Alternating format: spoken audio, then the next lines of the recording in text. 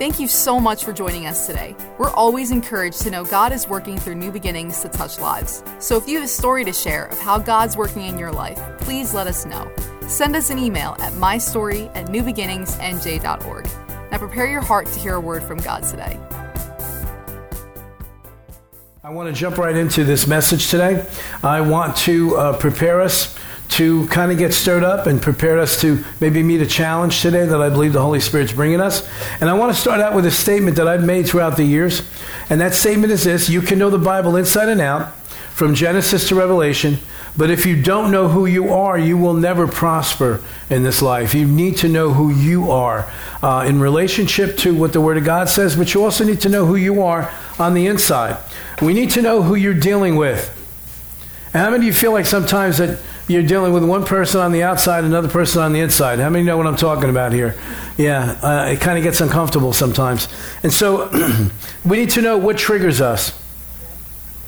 We need to know the weaknesses that we're going to need to avoid. And we also need to know what pushes our buttons, because when we are ignorant of who we are on the inside, then we become vulnerable to the enemy's attack. The enemy will always try to take advantage of what you don't know about you. What do I mean by that? Have you ever had a situation happen where all of a sudden you have a very emotional response, or I shouldn't say response, a reaction to something, and then later on you sit back and you go like, why did that bother me that much? Why did it hit that kind of a nerve? Why did something that should have required maybe this much of a response got like this much of a reaction? Like what's going on inside? I don't know about you, but I think about these things from time to time. And those are indications that there's unsettledness. There's indications that there's maybe areas on the inside that maybe we haven't submitted to the Lord yet. And the things that we might be entertaining that are not true. There could be indications of woundings and hurts from the past that are unresolved, things unresolved issues. And the important thing is that if we're not at least willing to let God show us what we're like on the inside, then we set ourselves up for the enemy. And you know, there's certain things that he will exploit. There's certain areas of our life that he'll try to take advantage of that are going to cause us harm and cause us to be defeated. Now, equally as important, we need to know who we are now in Christ. Because you are a new creation in Christ. Amen? If you're a believer in the Lord Jesus Christ, if you have made a declaration of faith in Him, that you believe that He's the Son of God, that you believe that He died on the cross to pay for our sins, and you believe that God raised Him from the dead, and that's your statement of faith, and in making that statement, you have invited the Lord Jesus Christ to come into your life and be your Lord and be your Savior. At that point, when you're a believer, the Bible says that we are a new creation. Our spirit on the inside comes alive unto God. And 2 Corinthians chapter 5 puts it this way: this means anyone who belongs to Christ has become a new person. The old life is gone, a new life has begun. And all this is a gift from God, who brought us back to Himself through Christ.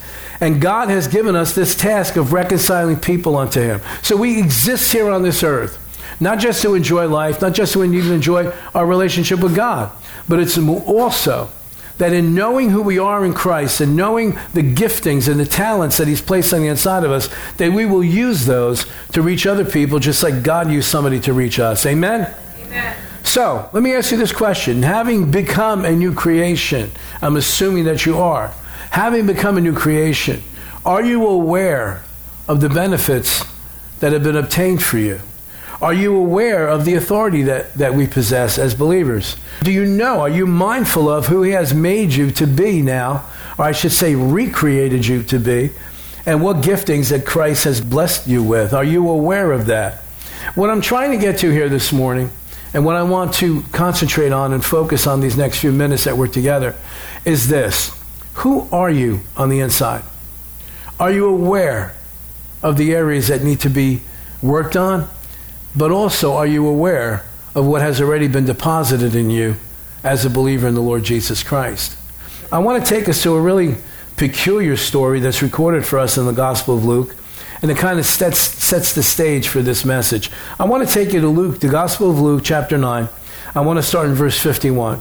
It's talking about Jesus. Now it came to pass, when the time had come for Him, Jesus, to be received up. In other words, as it got closer to the point in time when He would go to the cross, would be crucified, would die, would be buried, and then resurrected. At that point in the history of His ministry, that he set himself steadfast to go to Jerusalem. In other words, he's heading to Jerusalem now. This is the final wrap-up of his ministry here on the earth. And in doing that, verse 52 says that he sent messengers before his face, in other words, ahead of him. And as they went, they'd enter into a village of the Samaritans to prepare for him. Now, who are the Samaritans? The Samaritans, without going into a lot of time here, the Samaritans were a group of individuals. It was a national group that existed in the northern part of Israel. They're not really Jews, but they're not really pagans. They're kind of a mixed breed people group. They are the result of something that happened hundreds of years before. When the Babylonians came in and kind of took over that area of Israel, they deported the people that lived. They deported the Jews from that area and brought them to a place in Babylon with a different culture, different gods, all this other stuff. And they took people that they had conquered in other parts of their empire and resettled them there in northern Israel. And so those individuals began to intermarry. Some of the Jews ended up coming back, but they were not following 100% of the law of Moses and Judaism as it was prescribed for them. They're really a mixed breed of people. And so there was a lot of conflict between the Samaritan people and the Jews of Jerusalem, and the Jews in the rest of Israel. And so they didn't get along together. There was a lot of discrimination, a lot of prejudice between them. They didn't commingle. They didn't get involved with each other. And here Jesus now is approaching one of the villages that's made up primarily of these people. And so we see here, he sent messengers to that village to prepare for him, but they did not receive him because his face was set for the journey to Jerusalem. In other words, they're like, oh, you go to Jerusalem, that's what you're all about, you're one of them, we don't want anything to do with you. All right? Now, verse 54, when his disciples, James and John, saw this, excuse me, they said, Lord, do you want us to command fire to come down from heaven to consume them? Just as Elijah did. I mean, this is what you do. When you go to a village and they don't receive you, you threaten to nuke the village. Obviously, up until this point, they had not yet heard Jesus' command that by the love that you have one for another, all men will know that you're my disciples. They are insulted. They are mindful of their Savior, their Lord, and they are like, are you guys going to treat him like this? Okay, well, guess what? We're going to destroy you all. And this is where we come into this story here I want us to really focus in on. Okay? This village disrespects Jesus. James and John saw this, so obviously they saw something demonstrative. They saw some outward expression of disrespect, and they're not going to stand for this. And so they turned to Jesus, Lord, do you want us to command fire to come down from heaven and consume them? They don't just want a demonstration. They want to completely nuke this area. Okay? And so Jesus turns to them and rebukes them. And rebuke is kind of a fancy word to say, just, what are you thinking? It's a corrective term. He turned to rebuke them and said, now listen to this, you do not know what manner of spirit you are of. For the Son of Man did not come to destroy men's lives, but to save them. And they went on to another village. Now, what just happened here? What did we witness? Remember, I tell you, when you read the Bible, put yourself in the story. Put yourself on the scene. Now, I think it's interesting. Jesus' response to their reaction is, you don't know what manner of spirit you are. In other words, they're responding to this offense to Jesus, but they're responding with the wrong heart motive. Now, this could have been for a lot of different reasons. They may have wanted to impress Jesus. It could be that they were overprotective of Jesus. But I suspect it was probably more of a pride issue. They probably developed this mindset as like, oh, you respect our master? You disrespected him is like disrespecting us. And so they took it personal. But he said to them, you don't know who you are on the inside. Now, I want you to notice this here, okay? I don't know, maybe it's just me. I notice these things. Kind of reading between the lines here. Watch this now. He did not say to them that they were not capable of calling down the fire. He didn't say they didn't have that ability. He didn't say they didn't have that power. What did he say to them? You don't know what you're made of on the inside. In other words, you have the ability to produce supernatural results, but your heart motive is wrong.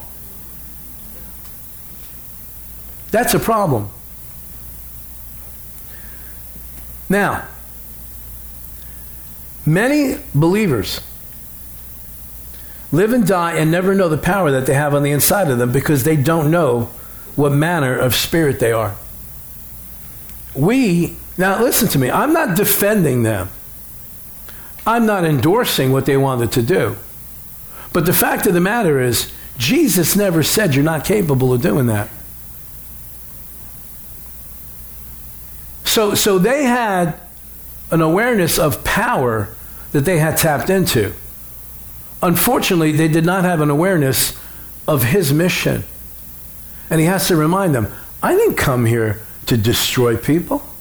My God, if he came here to destroy those who rejected him and disrespected him, there would hardly be any people on the earth today.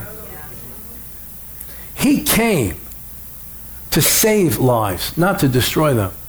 And if he was going to have to endure some disrespect and some rejection and some humiliation to do it, he was prepared to do that. And obviously he was, because that's exactly what we see demonstrated at the cross. Complete rejection, humiliation, brutalization, just horribly treated. But he knew, I'm going to have to do this in order to accomplish salvation. But let's backtrack a little bit here. I want to keep coming back to this statement. He said to them, you do not know what manner of spirit you are of. In other words, you don't really know where this power is coming from. You don't really know the force behind it. And you and I need to know that power that we have within us. You and I need to know, and we need to walk in a balance in this life of being very much aware of our weaknesses and very much aware of the areas where we still need to submit to God. And there's some of the things in our life, some of the issues, some of the things that have gotten a hold of us. We need to be very much aware of those things. But by the same token, we also need to be very much aware of who we are in Christ and what abilities we have as Christians, as believers, how that he has deposited his Spirit in us. And because we have the Holy Spirit in us, we are capable of doing much more than what we think we are. Now listen, Jesus is baptized, right? And then immediately after his baptism, the Holy Spirit leads him into the desert to be tempted by the devil. You're familiar with the story. The devil comes to him 3 different times, 3 different temptations. Well, in Luke chapter 4, verse 13, it tells us, now when the devil had ended every temptation, he departed from him. He departs from Jesus until an opportune time. And he's going to come back in the future. But look at verse 14. Then Jesus returned in the what? In the power of the Spirit to Galilee, and news of him went out through all the surrounding region. What happened here? He's led by the Holy Spirit into this place, into this time of temptation. He's led by the Holy Spirit into this wilderness, and he spends 40 days there. Towards the end, the enemy comes to tempt him. Jesus is successful in resisting those temptations and turning them back on Satan. And then it says that he walked out of that in the power of the Holy Spirit. Can I ask you this question? What spirit are you walking in? Who are you on the inside? Let's just be 100% honest with each other, okay? Let's just be real transparent today. Every one of us have an outside and we have an inside. The outside is who we present to the world, who we present to one another, who we even try to present to God sometimes. But the person we are on the inside is the real person. Now, that can be good and that can be bad. If we'll allow the Holy Spirit to come and shine the light on the inside, and this is a very personal thing between you and God, if we'll get to the place where we'll allow the Holy Spirit to come and just say, just show me what's going on the inside. Show me who I am on the inside. If we'll be honest enough, then the Holy Spirit, in love, will come and say, okay, well, this area here needs to get worked on. And you see this area here, you used to believe right here, but something came in and you're not believing the same as you used to. And you know, over here, this area here we used to be really on fire about, you've kind of let the flame burn down a little bit. Now, that voice never comes in judgment and condemnation. It always comes in love with the motive of cooperating with us to get those areas where they're supposed to be. But it requires honesty. Now, that same Holy Spirit will also make you aware of who you are on the inside in Christ.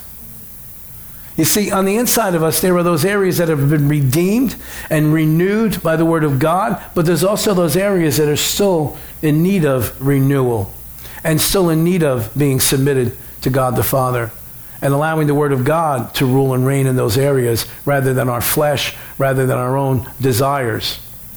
But if we'll do that, He'll bring us up to a different level. So this whole thing today is about becoming aware of who we really are on the inside and what we're capable of. Now, mind you, I want to bring this back to you. The disciples did not suffer from a lack of awareness that they had tapped into something very supernatural in their relationship with Jesus. What they were unaware of was the true heart of His mission.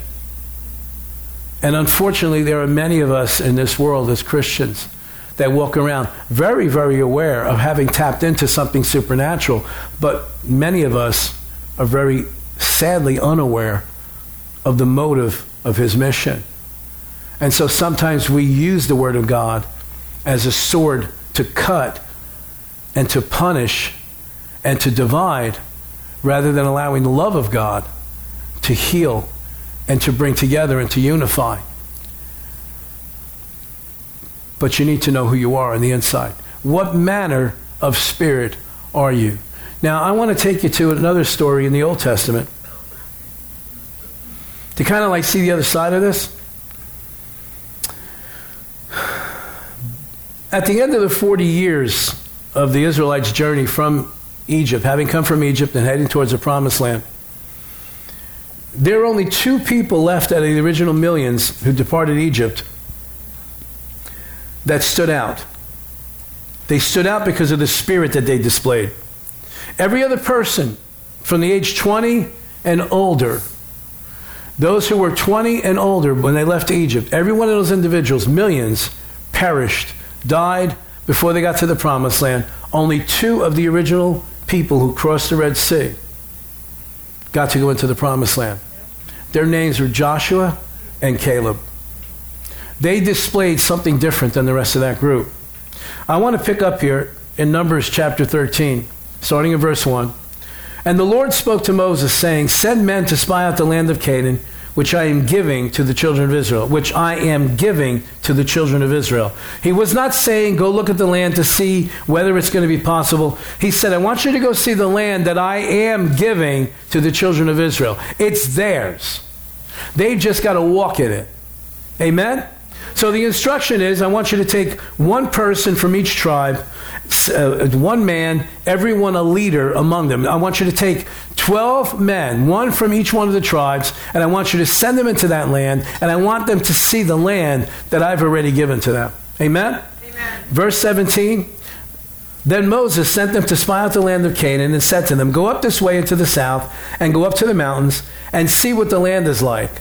Whether the people who dwell in it are strong or weak, few or many, whether the land they dwell in is good or bad, whether the cities they inhabit are like camps or strongholds, whether the land is rich or poor, whether there are forests there or not, be of good courage, and bring some of the fruit of the land. Now that time was the season of the first ripe grapes. Verse 23, then they came to the valley of Eshcol, and there cut down a branch with one cluster of grapes. They carried it between 2 of them on a pole. Are you getting this picture? I mean, we just bought some grapes at the supermarket, and they look like little marbles. These grapes each one of them had to be the size of a basketball. And it says they cut down one branch with one cluster, and it was so heavy and so big that 2 guys have to put it on a pole and carry it on their shoulders. This is the type of land that God was giving them. This land that was so rich and so productive and just lush. Just, you could grow anything there. That's how productive it was. And so, and they also brought back pomegranates and figs. If the grapes were that big, I can only imagine with the pomegranates. And the place was called the Valley of Eshcol because of the cluster. Eshcol means cluster. Because of the cluster the men of Israel cut down there. And they returned from spying out the land after 40 days. Let's see what the result is. Verse 26, Then they departed and came back to Moses and Aaron and all the congregation of the children of Israel, which would be anywhere from 2 to 2.5 to 3 million people. And they brought back word to them, to all the congregation, and showed them the fruit of the land. Then they told him and said, We went to the land where you sent us. It truly flows with milk and honey, and this is the fruit. And verse 28 is when everything starts to turn bad. Nevertheless, the people who dwell in the land are strong. The cities are fortified and very large. Moreover, we saw the descendants of Anak there. The Amalekites dwell in the land of the south, the Hittites, the Jebusites. In other words, all of our enemies are scattered all throughout this land. And the Canaanites dwell by the sea and along the banks of the Jordan. Then Caleb pops up now, verse 30. Then Caleb quieted the people before Moses and said, Let us go up at once and take possession, for we are well able to overcome. But the men who had got up with him said, We are not able to go up against the people, for they are stronger than we. And they gave the children of Israel a bad report of the land which they had spied out, saying, The land through which we have gone as spies is a land that devours its inhabitants. Can they get any more dramatic? Can they exaggerate any more than this? And the people whom we saw in it are men of great stature. There we saw the giants, the descendants of Anak, who come from the giants, and they were like we were like grasshoppers in our own sight, and so we were in their sight. What do we have here? This is what happens typically when some of us are either ignorant of who our God is, ignorant of what He's deposited in us, unaware of the power that He's placed in our lives, forget about His promises that He's with us always. Forget about the fact that He already said to them, wherever you put your feet, wherever your feet trod upon, I'm giving it to you already. Forget about the promise that He already gave this land to them. He didn't send them there to come back with this kind of report. But yet, out of the 12, 2 came back with the report of, let's go. 10, however, came back with the report, we can't do this. Isn't it typical about us when we allow fear to grip our hearts, when we're facing some type of adversity and we allow fear to come in, and that fear takes hold of us and paralyzes us, and then the next thing we know, what do we start speaking? We start exaggerating the circumstance that we're facing. They said, the land that we passed through devours its inhabitants. Where did they even get that from? Do you mean to tell me they walked through a land and saw the land open up and swallow people? Where did they get this from? Now, what ends up happening is this now. Because Caleb rises up immediately, right? And says, no, let's go now. Let's go now before everybody gets affected by what these people just said. Let's go now, because we are well able. He's thinking, we got God on our side. Now watch this now. Every single one of these individuals that are hearing this message, and every single one of those 12 spies, every single one walked through the Red Sea. They saw the miracles of God. They saw God provide water for them. They saw God provide food for them. They saw the enemies be defeated right before their eyes. They saw the most powerful empire in the world up to that point humbled by 10 plagues that God sent. They saw this. But what happened? They forgot what manner of spirit they were. They didn't hold on to the knowledge that they had. They didn't even hold on to the experiences that they had gone through already. And they came to the conclusion, they're too strong for us. They're too many for us. We can't take this land. And if you read the context of the rest of the story, it tells us that the entire nation of Israel, except for Joshua and Caleb, spent the entire night crying and wailing out to God. Why did you bring us this far? Why didn't you let us just die in Egypt? They better thank God I wasn't God. I would have said, you know what? You're right. But what happened here? Caleb and Joshua held on to everything that they'd seen God do. They held on to the promises of God. They did not forget. They were very much aware of who they were on the inside. They were very much aware of what God was willing to do through them to bring His plan to pass. Can I ask you this question? What kind of spirit are you made of? Are you a Joshua? Are you a Caleb? When somebody refers to a person, say, you know what, they got a spirit of Joshua on them. That tells me something about that person. You see, because Joshua is a man who can defeat armies, but he's also tenderhearted enough to hear the voice of the Holy Spirit. Are you that kind of person? Are you a Caleb? We're going to find out a little bit more about this man before we wrap up this message today. Are you a Caleb? Are you the type that says, don't listen to this negativity. Don't listen to this stuff. Let's go now. He's urging them, get your weapons. Let's go. Let's go right now. Why? Because he realized if this report gets in the hearts of the rest of this nation, we're finished. And we find out that's exactly what happened. And that's why God had to allow every individual that had walked out of Egypt, except for Joshua and Caleb, every single one of them died in the wilderness. Exactly what they said. We're not strong enough. We can't overtake them. We would have been better off dying in Egypt. Are you that kind of person that gives that message and deflates everyone? Or are you the kind of person that goes, no, we can do this, we can do this. And you start quoting what God says about the situation. Caleb was reminding them of everything God had already said. No, we are able. He's with us. We are more than enough to face this adversity. He's already given it to us. All we've got to do is walk in it. All we've got to do is go take hold of it. Isn't it just like salvation? Isn't it just like all the promises of God? They're revealed to us. They're given to us. They're a promise to us. But you got to take them. It just doesn't fall out of the sky and hit you in the head. How do we take them? Well, we don't take them by marching in and defeating some army. We take them by faith. We express a life of faith, a life of trust, that if God said he's going to do it, he's going to bring it to pass. If he said, I'll never leave you, I'll never forsake you, then you can be guaranteed he's with you no matter what you're facing, no matter what you're going to face in the future. There is never a time that you or I are alone. Amen? So let's wrap this up here. Let's find out what happens here. Okay? Because we've got a situation on our hands here. We've got two different groups of individuals. We've got the disciples who are very much aware of the power, but they don't have a clue of the heart that Jesus has. Then we've got a group of people who've watched and witnessed so many miracles. And yet when it comes time for them to step out, it's like they got amnesia. They've completely forgotten who they are. And they are afraid to take a step. There's an answer to this. And it's found for us in 2 Timothy chapter 1. See, because you got to know what spirit you have, and you got to know what spirit you don't have. And 2 Timothy chapter 1 verse 7 says this, for God has not given us a what? A spirit of what? Fear. But of power and of love and of what? Sound mind. Now watch this now. We have the spirit of power in us because of Christ in us, the hope of glory. Yes?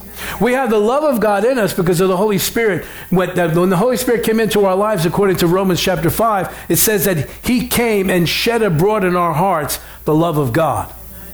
So we've got the power and we got the love. When we use the power with the motive of love, then what's the end result? Sound mind.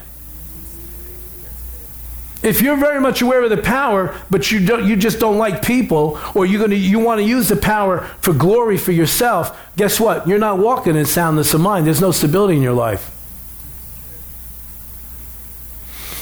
The disciples were very much aware of the power. But they come to a conclusion that has no stability in it. They want to destroy this village. The Israelites are very much aware of the promises of God. Yet they have no sense of the power that has been placed upon their lives. That he has empowered them to go and take this land.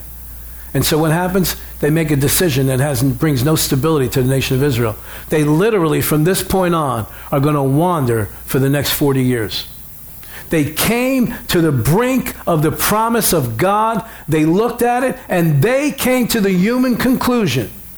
We are not strong enough, yet all the time God has been saying to them, I'm with you, I'm with you, I'm with you. You are strong. I am going to defeat your enemies. I've already given this land to you. I set this land up. I caused them to build cities so that you can live in. I caused them to plant orchards and vineyards that you're going to be able to eat that you never had to plant. You're going to drink from wells that you didn't dig. He had it all laid out for them, completely turnkey. And they got to the brink of it and then turned back. Now, in Joshua chapter 14, we pick up 45 years later. Joshua is dividing the land amongst all the tribes now. They've crossed the Red Sea. They've crossed the Jordan. They're in the Promised Land. They've defeated some of the enemies. And now it's up to Joshua to fulfill Moses' promise. And he's going to split up the land. And watch what happens. Joshua chapter 14. Caleb is talking. Who's Caleb? Caleb was the one that said, don't listen to these guys. Get your weapons. Let's go right now and go take that land. We are able. And he was shut down. Here's Joshua's account. I was 40 years old when Moses, the servant of the Lord, sent me from Kadesh Barnea to spy out the land. And I brought back word to him as it was in my heart. Nevertheless, my brethren who went up with me made the heart of the people melt. How would you like to be known throughout the rest of eternity? These are the people who made the entire nation of Israel melt. But I wholly followed the Lord my God. So Moses swore in that day, saying, surely the land where your foot has trodden, in other words, wherever you put your feet, shall be your inheritance and your children's forever, because you have wholly or completely or entirely or with a committed heart followed the Lord my God. Now behold, the Lord has kept me alive, he said, these 45 years ever since. The Lord spoke this word to Moses while Israel wandered in the wilderness. And now here I am this day, 85 years old. And as yet I am as strong this day as I was on the day that Moses sent me. Just as my strength was then, so now is my strength for war. Do you hear what he's saying? He's like, I've been waiting for this battle for 45 years. He said, I'm as strong now as I was then. So now is my strength for war. He's not even saying I'm going to go in and move it. No, he knows he's got a fight on his hands. And he goes, both for going out and coming in. In other words, I'm walking into this battle, but guess what? I'm going to finish it and I'm going to walk out. Now, therefore, give me this mountain of which the Lord spoke in that day. For you heard in that day how the Anakim, the giants, were there, that the cities were great and fortified. It may be that the Lord will be with me, and I shall be able to drive them out, as the Lord said. And Joshua blessed him and gave Hebron to Caleb, the son of whoever that is, as an inheritance. What happened here? What happened here? Look at, watch me now. Put yourself in this picture. Put yourself on the scene. Okay? The entire nation of Israel, whoever's there now that's going to go into the land, is present as Joshua is splitting up the land and portions it out to different tribes. And then Caleb steps up, knowing that it's only him and Joshua, the original group that came out of Egypt. And Caleb comes up and goes, Joshua, you remember that day when we came back as spies and Moses, and we told Moses, yeah, there's mountains, yeah, there's giants, yeah, the cities are fortified, but we're well able. You remember everybody else shut us down? Well, guess what? Give me that mountain. And I guarantee you, Joshua went like this. Oh, wait a minute, Caleb. There's giants in those mountains. And he said, yeah, and I've been waiting 45 years to have this fight. Give me the mountain. At 85 years old, Caleb conquers this mountain full of giants, conquers the cities there with strong fortified cities, and takes that land at 85 years old. How did he do it? Because he knew what manner of spirit he was. Let me ask you this question. We're going to get out of here in about 30 seconds. What kind of spirit are you? Are you like the Israelites? When a challenge comes, when adversity comes, are you the one that demoralizes everybody around you? Are you the one that's proving why it can't be done? Are you the one that's always looking for the excuses? Or are you like Caleb? Come on, let's do it. We can do this. God said we could do this. We've got his promise in the word. We can do this. Let's do it now. What spirit are you? Are you like the disciples, where you're aware of the power that's in you, but you still haven't caught the real message? That power is not to be used for your glory. That power is not to be used to build your little kingdom. That power is to be used to bring the love of God to groups of people who do not know him yet. This is an important message, and I'll tell you why. Okay? Because God is getting ready to do something very, very impacting in this world. And he's going to do it through the church. The church on earth is who God works through now. But that church is made up of people. And those people have got to know what manner of spirit they are. You've got to know who you are, and you got to know, and you got to be very much aware of your weaknesses. You got to be very much aware of them. I don't mean to obsess over. I mean so that you can, as you're aware of these weaknesses, that you can bring them to God and say, Lord, I'm submitting these to you. I didn't realize I still had this in me. I thought I was done here.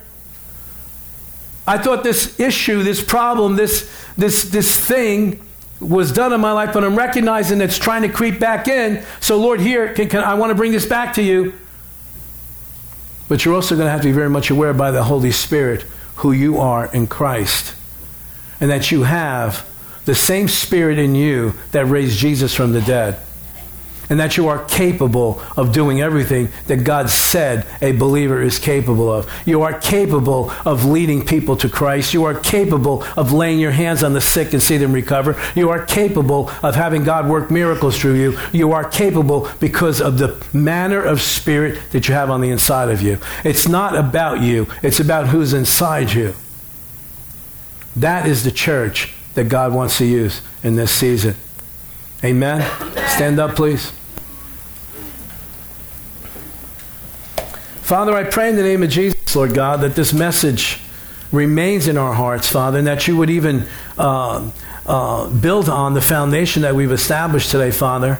And I pray, Lord, out of this group here, out of this congregation, out of this local church, Father, that you will draw out a group of people who are willing to be honest and open and transparent before you. That we would come to you, Father, and ask you, Lord, examine us. Show us the things that we still need to bring to you and submit to you. Show us the areas in our lives, Father, where there's unresolved issues. Because we don't want any of that in our lives, Father, to